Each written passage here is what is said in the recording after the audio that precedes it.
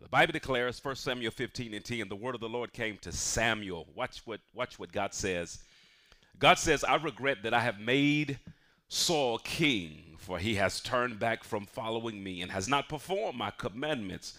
And Samuel was angry. Look at the response of the prophet, the man of God. The Bible declares he was angry and he cried to the Lord all night.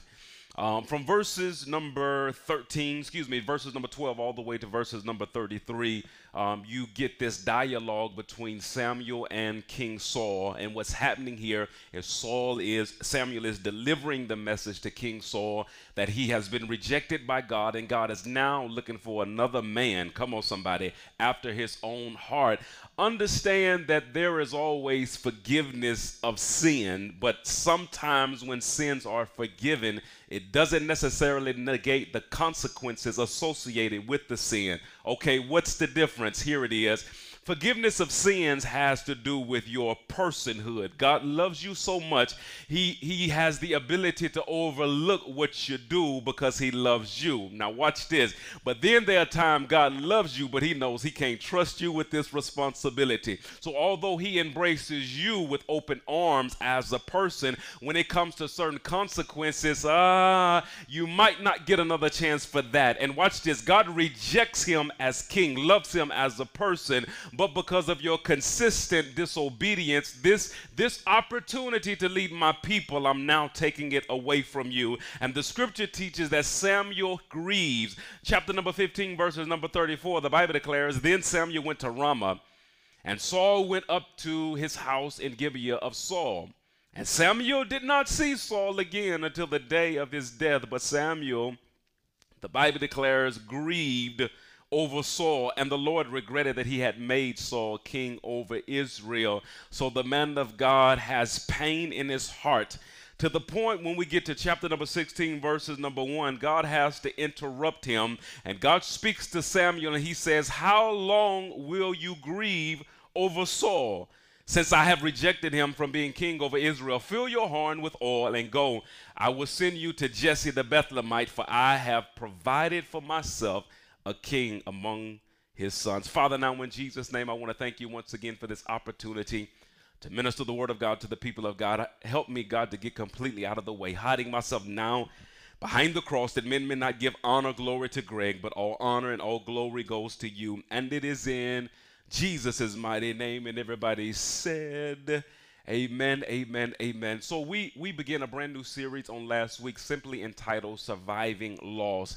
And this is something that God has been slow cooking in my spirit for the past couple of weeks, maybe few months now, because what he revealed to me concerning not only myself, but countless others that I'm connected to right now, is that the world is grieving. The world is grieving. Understand two definitions that we lifted up on last week. The first one was the definition of grief, and we define grief as one's response to an important loss. It's how you respond. It's how you react to something that you lose. And then we define loss as ceasing to have something that one formerly possessed or to which one was attached. This is why the world is grieving and don't even know that they're grieving. It's because all loss, watch this, give rise to grief. The intensity of the grief may vary, but whenever you experience a loss of any kind, it always gives rise to grief. And many are grieving, as I said before, but don't know they're grieving because they have a limited definition of loss. There are some who define loss simply by a death. I lost mom, I lost dad, I lost a spouse, I lost a sibling. But in all actuality, there are some that have just simply lost their norm. And because they have lost normalcy, they are grieving in their spirit right now. And we find the man of God in the book of 1 Samuel chapter number 15. He is grieving. He hadn't experienced a natural death, but he has experienced loss because there has now been a disconnection between his role and the role of the current king Saul. And the Bible declares Samuel was angry and he cried to the Lord all night. Now you got to understand, the scripture gives us allowance for grief. Let me just pause there for a moment. The scripture gives us allowance for grief.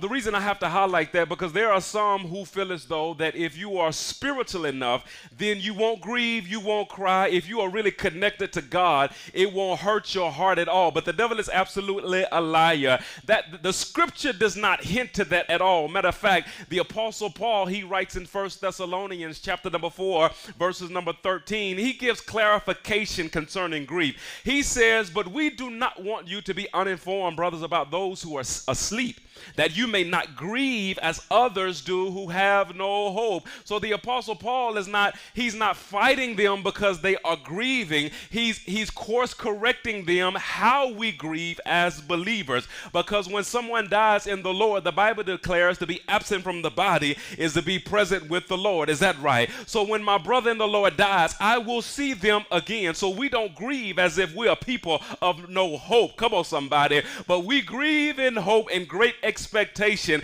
that we will see the Lord and we will see our brothers and sisters again. Can you say amen right there?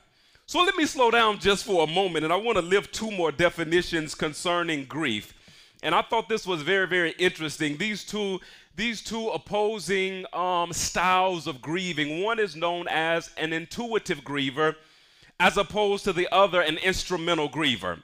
An intuitive griever is one who expresses grief through feelings or external effect, as opposed to an instrumental griever who expresses grief through cognition or activity. And this is the problem when it comes to grieving. Either you're in one extreme where you try to demonize somebody as not being spiritual because they are expressing their feelings and their emotions, or you yourself are grieving and you demonize somebody else because their grief style is different from yours. Now, in this example, an instrumental griever is one, again, they're going to cry a lot, they're going to express feelings, they're going to express emotions, whereas an instrumental griever, this individual, they may cry, but they're not going to cry a whole lot. No. They're going to get busy. Their mind is going to be rolling on how can I fix this?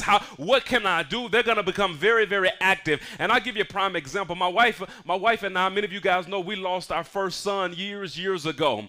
And my wife is more of an intuitive griever, whereas I'm more of an instrumental griever. When we lost Robert, my wife was really, really affected emotionally.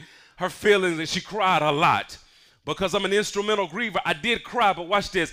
I felt the same pain, watch this, but I expressed it a different way. I expressed it through cognition and activity. I got real busy, and I started filling my life with a bunch of activity. Both of us was experiencing the same pain, but we expressed it differently. And because we didn't have an understanding of this fundamental concept, we demonized each other because we expressed grief differently. She looked at me and she says, "You must don't care about our son because you're not crying." And I looked at her and said, "You care about him more than me because you're crying too much." Come on, somebody. We both grieved. We both had pain, but we expressed it differently. And this is my point that I want to get to. When you rob somebody of the right to grieve, yes, because they grieve differently from you, or because you have this super inflated idea that spiritual people don't cry or grieve, you force people into what's known as complicated bereavement. I want to take my time. Complicated bereavement. And I'm defining complicated bereavement as this: the intensification of grief to the level where the person is either overwhelmed, resorts to maladaptive behavior, or remains stuck in the state of grief with little progression towards completion. Now, understand the purpose of grief. Understand the purpose of mourning. I believe just like anger and every other emotion that God has given us, He gave us these emotions and expressions for a particular person. And God gives us this process of mourning because what mourning does, it helps you to emotionally regulate yourself to live life after loss. I want to help somebody. I'm going to say that again. The purpose of mourning, the purpose of grieving is for you to emotionally regulate yourself so that you can get to a place where you can experience life even after a loss. But what happens, sometimes we become stuck in the midst of grief and we can't go on with our lives. We can't move on with our lives. We can't fulfill our God-given purpose because we are stuck in the midst of grief. When we look at the man of God, this prophet Samuel, we see a man of God. He is currently, right now, in this text, he is stuck in grief. At verse number 11, the Bible declares that he was angry with the Lord. And the Bible declares that he cried all night. When we get to 35, he's still grieving. The Bible declares he grieved over this relationship. And understand, oh my God, before I go into that, I want to talk about two types of grief again. Yeah, two types of loss. I want to talk about a primary loss and a secondary loss. A primary loss is the loss of the thing, the object of your affection. When it's the person that died, it's the opportunity that you lost. But then you have what's called a secondary loss. A secondary loss is everything that's tied to the primary loss. So when I lost Jan, that was a primary loss. That detachment from that relationship was a primary loss. But I didn't know the hidden loss that were around me called secondary loss. As an example, I had my birthday a couple of weeks ago, and Jan would always call on my birthday and sing happy birthday to me. Around Christmas time, I'm going to experience another hidden secondary loss because Jan would send Christmas cards in November to make sure that hers was special than everybody else's. These hidden losses that you don't even recognize are there. The man of God has experienced not only a primary loss, the loss of the relationship with Saul, but he's also experiencing hidden loss, secondary losses, because there were other things that was connected to the king. And the man of God is grieving to the point that God has to interrupt him. In 1 Samuel chapter number 16, he says, Samuel, how long will you grieve? I don't have a problem with you grieving. I don't have a problem with you becoming angry. I don't have a problem with you expressing your feelings and your concerns about this loss. I do have a problem with you not moving forward and becoming stuck in the midst of your grief. So I pose the question today. Y'all rock with me today. Please stay with me. How does one become stuck in grief? Yeah, because that's what some of you guys are right now. Yeah, you've lost. You've lost. Some of you guys are grieving, and again, you don't define yourself as a griever because you don't connect your grief with the loss. You only see loss as death.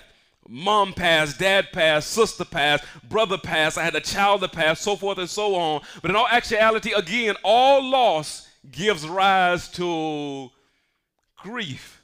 And there are many of you guys that are grieving right now, and you're stuck in the midst of your grief. And there's some of you guys that realize, I'm stuck. I am not coming to completion. I am not, even in the midst of the pandemic, I have not made the mental adjustment, the emotional adjustment of walking in the store with the mask. I know you grieving, you mad. You mad at the governor, you mad at the president, you mad at me for saying it right now. I understand you grieving, but you might be stuck. So the question is, how does one become stuck in grief? I want to help a couple of people today. If you're taking notes, jot this down. One of the ways that people enter into complicated mourning where they become stuck in grief is through destructive meditation. I want to let that marinate for a moment. Destructive meditation. Look at what the scripture has to say about meditation. In the book of Psalms, Psalms 1, verses 1, the Bible declares, blessed is the man that walketh not in the counsel of the ungodly, nor standeth in the way of sinners, nor sitteth in the seat of the scornful, but his delight, that's so good, is in the law of the Lord, and in his law doth he, there it is, meditate day and night. In his law, in the word of God, does he meditate day and night. And because this man of God chooses to meditate, verse 3 is the fruit of his meditation.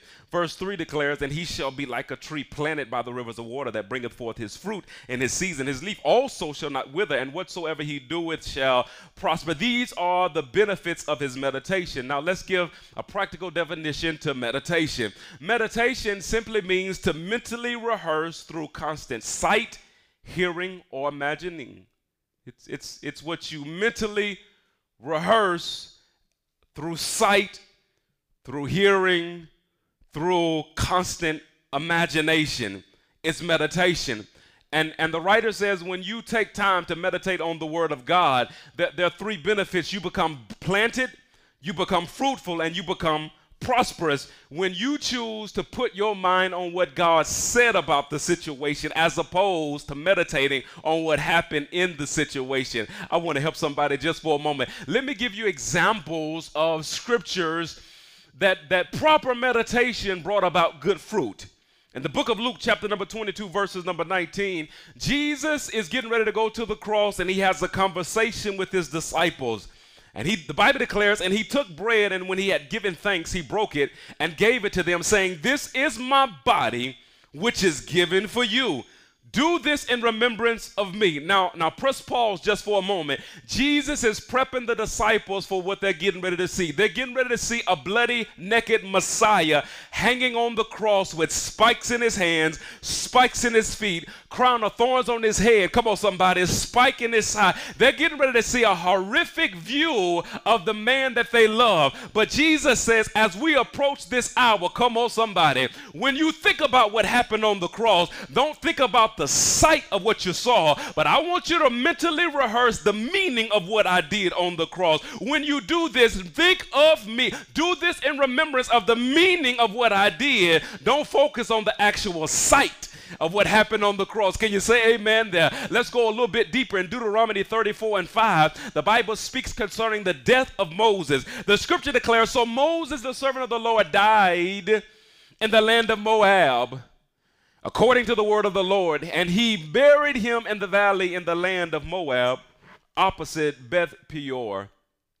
When we get to Joshua chapter number 1, the very next book, the Bible declares, after the death of Moses, the servant of the Lord said to Joshua, the son of Nun, Moses' assistant, "Moses, my servant, is dead. Now therefore arise, go over this Jordan, you and all this people, into the land that I am giving to them, to the people of Israel." Now we highlighted again primary loss and secondary loss. So Joshua experiences primary loss when Moses died. They had a personal relationship, a connection. Moses was the man that God chose to lead the children of Israel. Joshua was his assistant and soon to be successor.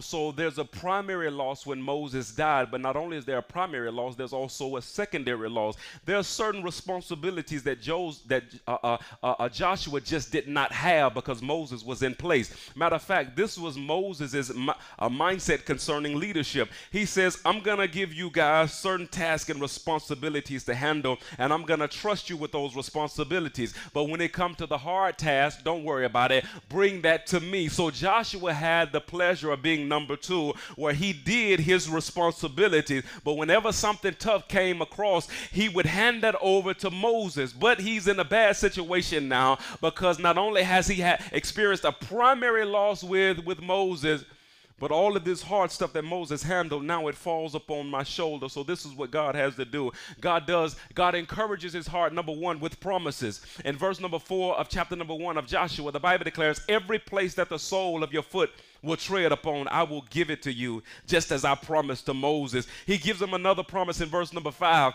"No man shall be able to stand before you all the days of your life. Just as I was with Moses, so I will be with you. I will not leave you or forsake you." He gives them another promise in verse number 6. "Be strong and courageous, for you shall." That's so powerful. He says, "For you shall cause this people to inherit the land that I swore to their fathers to give them."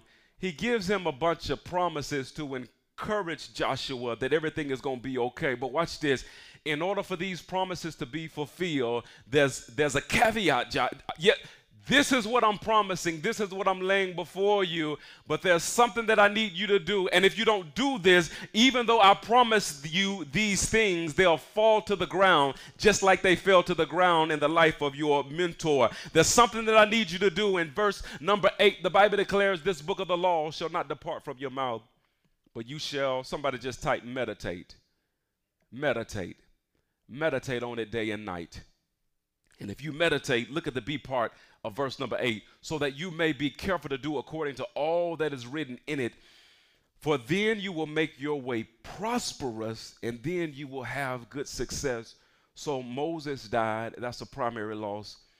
And all the responsibilities that Moses would normally have fallen on my shoulders.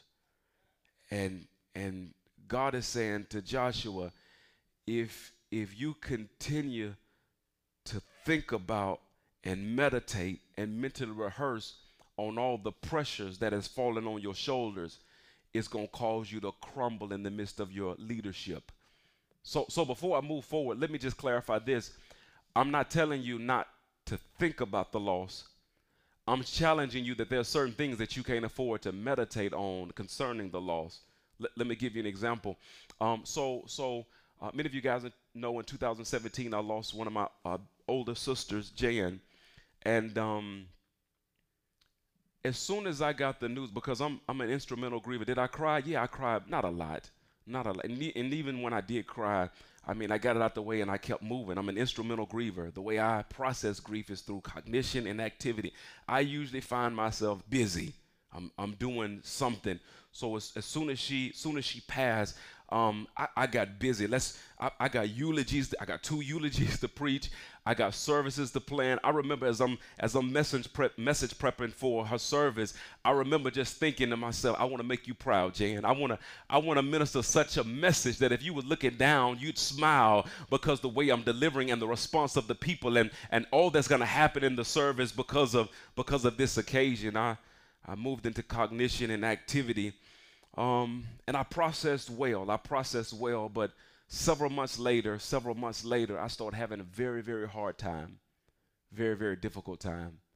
I scheduled some time with my counselor, and I went up there to talk to him, and so he could help me to process through some things because I thought it was just the fact that I was grieving Jan's loss, but it was more than that. See what happened about a month prior to her death.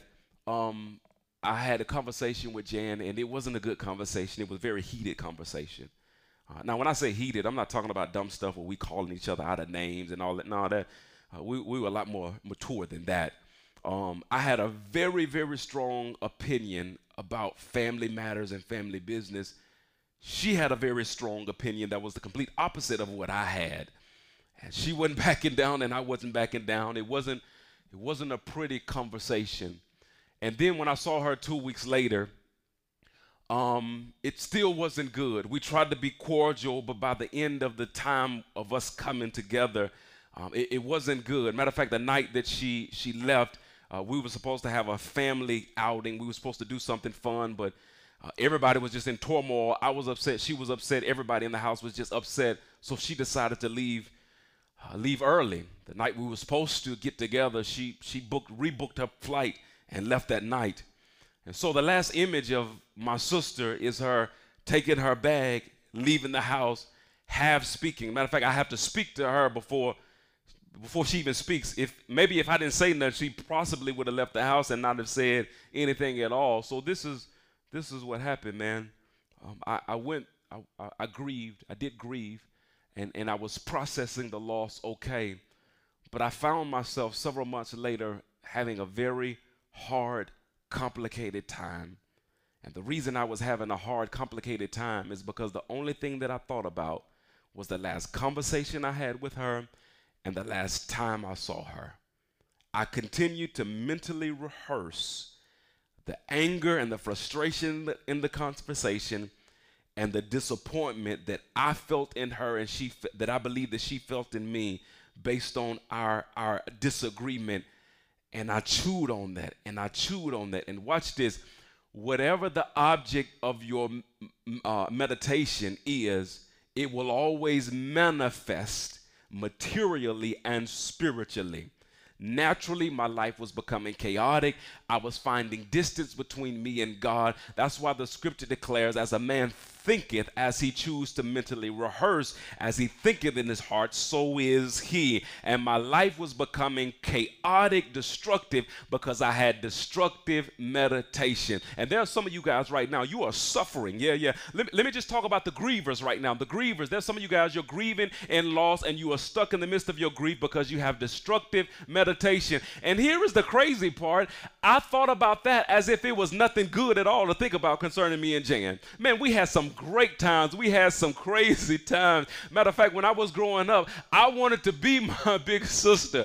I never forget, and it was in the 90s when Boyz II Men, that was her favorite singing group, and Boyz II Men, in one of the videos, they had on these Jabot shorts with some high-tech boots, with the shirt like this and a tie.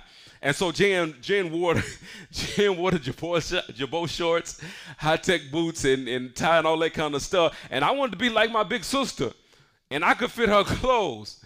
So the next week I wore the outfit that she wore, but I got picked at in rags at school. I wanted to be like my big sister, man. We had some great times, but what I chose to meditate on was all the negativity.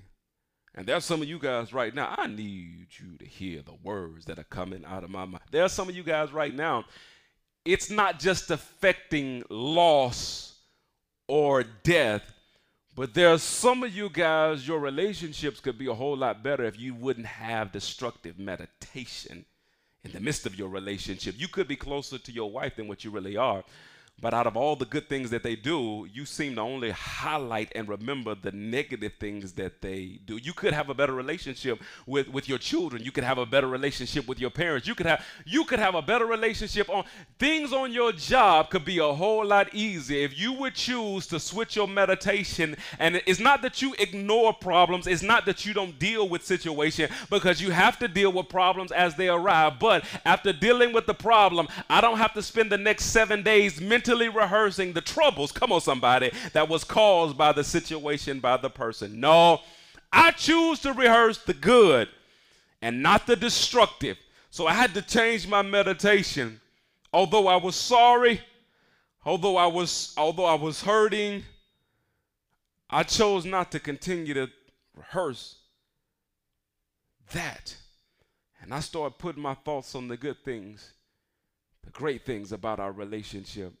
And I'm telling you guys, there's some of you right now, matter of fact, just help me. Go ahead and confess. If I'm talking to you and you're one of the ones and you're saying I'm stuck and you know you're stuck, just type, I'm stuck.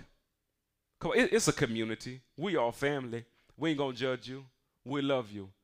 I'm confessing that there was a point that I was stuck, and there's some of you guys right now, you were stuck. Go ahead and just type it. Pastor, I'm stuck. I want you to confess it because I want to help you. And the reason that many of you guys are stuck is because you have your mind won't let you come out. But I'm telling you today, the devil is absolutely a liar. You getting ready to see when it comes to mentally rehearsing, it's what you have to do. There's no angel from heaven that's going to come down and touch your thoughts. No. You don't need God to touch your thoughts. You need to change your thoughts. Can somebody say amen right there? And once I change the object of my meditation, things changed in my life. Samuel, the Bible declares, 1 Samuel chapter number 16, verses number 1. I'm done. The Lord said to Samuel, how long will you grieve over Saul? God gave him time to grieve. God gave him time to express himself. Whether he was an intuitive or an instrumental griever, I don't know. More than likely an intuitive griever. God gave him time. But God looked down from heaven and saw that my son and my servant is stuck. He's dying with what has died. But the devil is a liar because I'm not done with him. So he has to confront him. And that's what today is. Today is a cognitive interrupt for many of you guys. And just like God asked Samuel, how long will you grieve? I'm challenging you today. How long you gonna grieve? How long? I'm not tripping that you grieved. I'm not tripping that you are grieving. I'm tripping that you stuck. And that the fact of the matter is that there is life after loss. There is life. There's life. There's life. There's life. There's life after loss. So how long will you grieve? He was challenging him because he was stuck in the midst of his grief. So this is what God says to him. How long will you grieve over Saul, since I have rejected him from being king over Israel? Look at the B part. Look at the B part. Fill your horn with oil and go. I will send you to Jesse the Bethlehemite, for I have provided for myself a king amongst his son. Now, I may deal with this in another week or so. The object is not for the loss to be replaced in order for him to be okay. No. So, and that's what some of you guys go wrong. I've seen people go through divorce and they try to get married a month from now. I've seen that. I've seen people say stupid stuff like you lose a child and somebody come to you and say, well, you got 3 more kids. I mean, what that got to do with the child I just lost? You lose a baby in your 20s and they're like, well, you young enough, baby, you can have another one. Well, come on, somebody. Greg Jr. didn't replace Robert. I love my son, absolutely. But I don't believe that God sent him as a replacement to the child that I lost. No. I had to go through a grieving process over the loss of my son. And this is what God says. He's not giving a replacement mentally and emotionally for the prophet. He's refocusing his mind and giving him direction of what you should be meditating on. And this is the object of your meditation, Samuel. I will send you to Jesse the Bethlehemite, for I have provided for myself a king among his. I want you, instead of rehearsing what your laws, I want you to rehearse what I am planning to do in your life right now. And things turned around for the prophet. Last scripture, and I'll get out of here. Philippians chapter number 4, verses number 8. The scripture declares, finally, brethren, whatsoever things are true, whatsoever things are honest, whatsoever things are just, whatsoever things are pure, whatsoever things are lovely, whatsoever things are of good report, if there be any virtue, and if there be any praise, the Bible declares, think on these things. I want to help you. I want to help you in the midst of grieving, and I know many of you guys are right now. You need to refocus your thoughts. So, Pastor, do you ever think about Jan? Do you ever think about her? Let me tell you, there's not a day that goes by I don't think about her. I'm serious. There is not one single day that goes by I don't think about her. If for no other reason, because of the picture of her and of myself that I keep in my office on my bookshelf, and because I study every day, I go in there every day, I see the picture. And when I see the picture, it reminds me, and I don't even have to see the picture because I love her, because I miss her. I think about her. But what I don't do, I don't choose to meditate on all the negativity, and it's not all, it's just the destructive part of our relationship. And I'm better because of it. And I'm telling you today, this is a cognitive interrupt. I'm telling you today that if you would change your meditation, you'll walk out of bondage, my friend. There's not a devil to rebuke here. No. There's not a devil to rebuke. You have control over your thought life. You have control over your mind.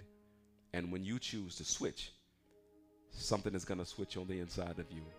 I love you today, and I want to pray for you. Yeah. If this message was for you today, and you hear the Spirit of God challenging you concerning destructive meditation, be it over the loss of somebody or just a relationship that has gone sour, you choose to only mentally rehearse what you didn't like about the relationship, as if there was nothing good about it. If that's you, just say, this is me, Pastor. I want you to pray for me today. Pastor, that's me. This word, I needed to hear this word. You were talking to me today. Come on. I want to hear. I want to see it. This is audience participation. If you were in the audience, I'd tell you, lift your hands. Lift your hand. Since that, somebody just lifted their hands. But since you're not here, participate. That's me, Pastor. So I want to help you today. I'm going to pray for you. I'm going to pray for you.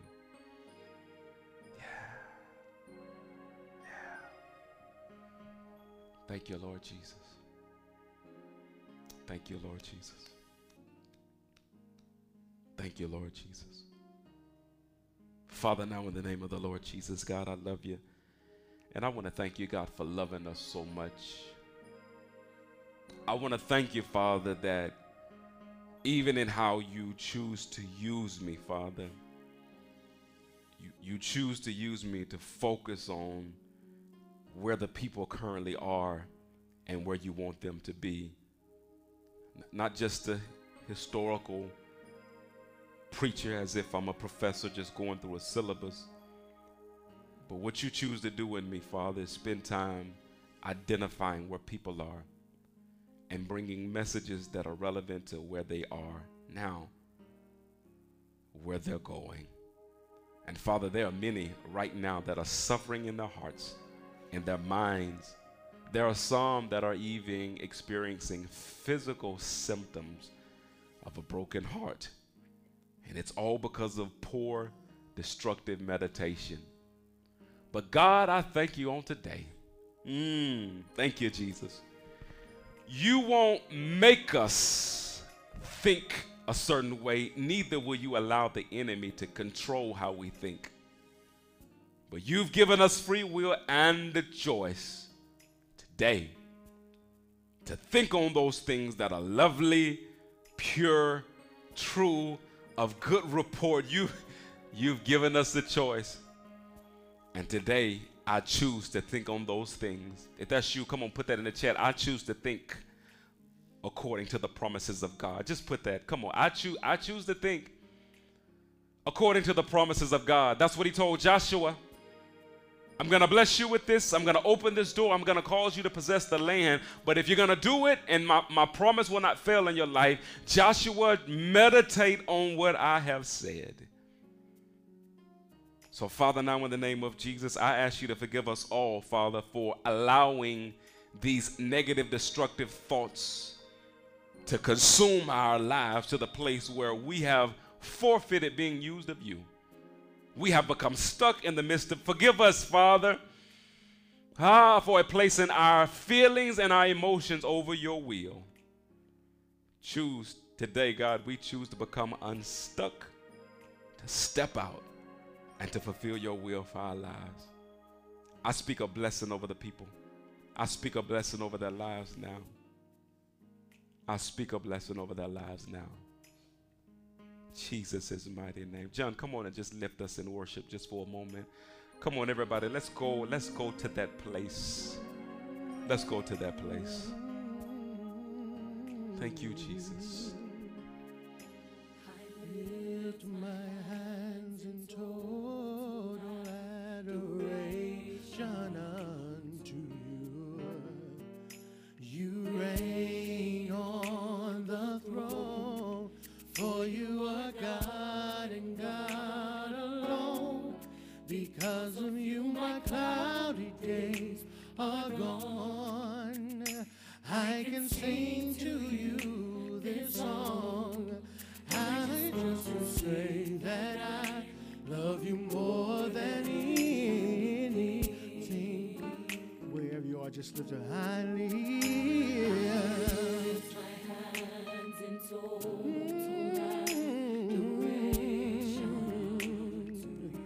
You reign, for you are God. Because of you, my cloudy days are gone. I can sing to you this song. I just want to sing that I love you more than anything. Love me in your arms. You are my shelter from the storm. When all my friends were gone, you were right there all alone. Say, I never known a love like this before. Ooh, I just want to say that I love you more than anything. Right now, wherever you are, just lift this up. Say, I love you. I love you, Jesus. I worship and adore you. And I just want